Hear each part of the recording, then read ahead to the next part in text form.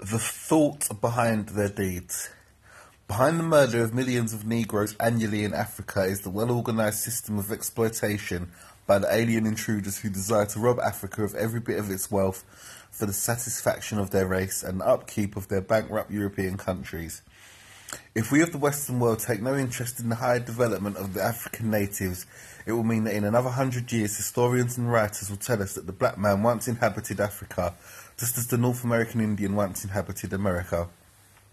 But those of us who lead and are well versed in Western civilization and are determined that the black man shall not be a creature of the past, but a full-fledged man of the present and a power to be reckoned with in the future. Similarity of persecution. Christ came into the world centuries ago to redeem lost mankind. From the age of 12 to his crucifixion, he taught the doctrine of salvation without fear of the great and mighty ones of his day. But his fellow Jews became jealous of his success and sought means to get rid of him. They argued among themselves, saying, "How can we do it? We have no power, no judges, and if we lay hands upon him, he will have us apprehended by the Roman authorities. The best thing we can do is to frame him up." So they made certain statements to the Roman government which had Jesus incarcerated, while his brother Jews shouted with joy as they had accomplished their desire. When Jesus was brought to trial, Pontius Pilate, the governor, did not care to send him to prison, as he had not interfered with the honour and reputation of any Roman citizen, and the Romans were not jealous of the work of this Jew. But the Jews who were jealous of Christ said, "This man is preaching against Caesar and the state. He is preaching the doctrine of rebellion among the peaceful Jews and citizens of the state. If you do not convict this man, you are not a friend of Caesar." Pilate, thus being forced against his will, was compelled to decide against Jesus, even though he knew that Jesus had done no wrong. After he was condemned, Pilate still hoped to get his conscience clear by letting Jesus go, in that he, Pilate, was empowered to release one criminal on feast day.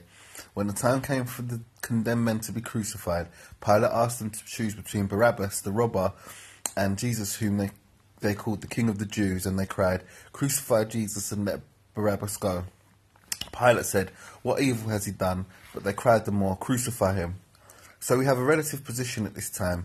Selfish, jealous Negroes know they can do nothing to impede the progress of the Universal Negro Improvement Association, and if left alone we will go on organising Negroes throughout the world. So they say, "We could not handle Garvey and his organisation as we have no power. Let us go to the state and federal authorities and frame him up.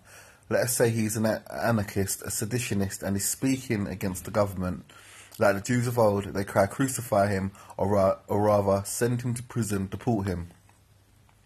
During Christ's sojourn on earth, he taught many lessons, among them, "Blessed are they which are persecuted for righteousness' sake, for theirs is the kingdom of heaven."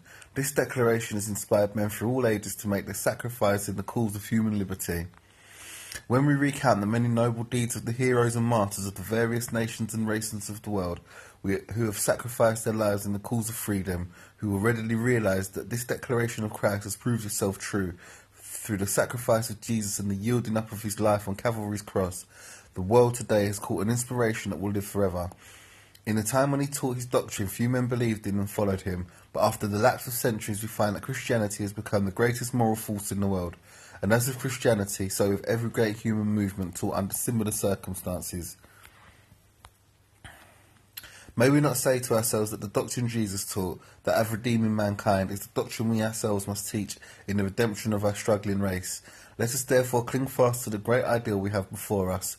This time it is not the ideal of redeeming the world, such as the ideal of Jesus, but it is the ideal of redeeming and saving 400 million souls who have suffered for centuries from the persecution of alien races.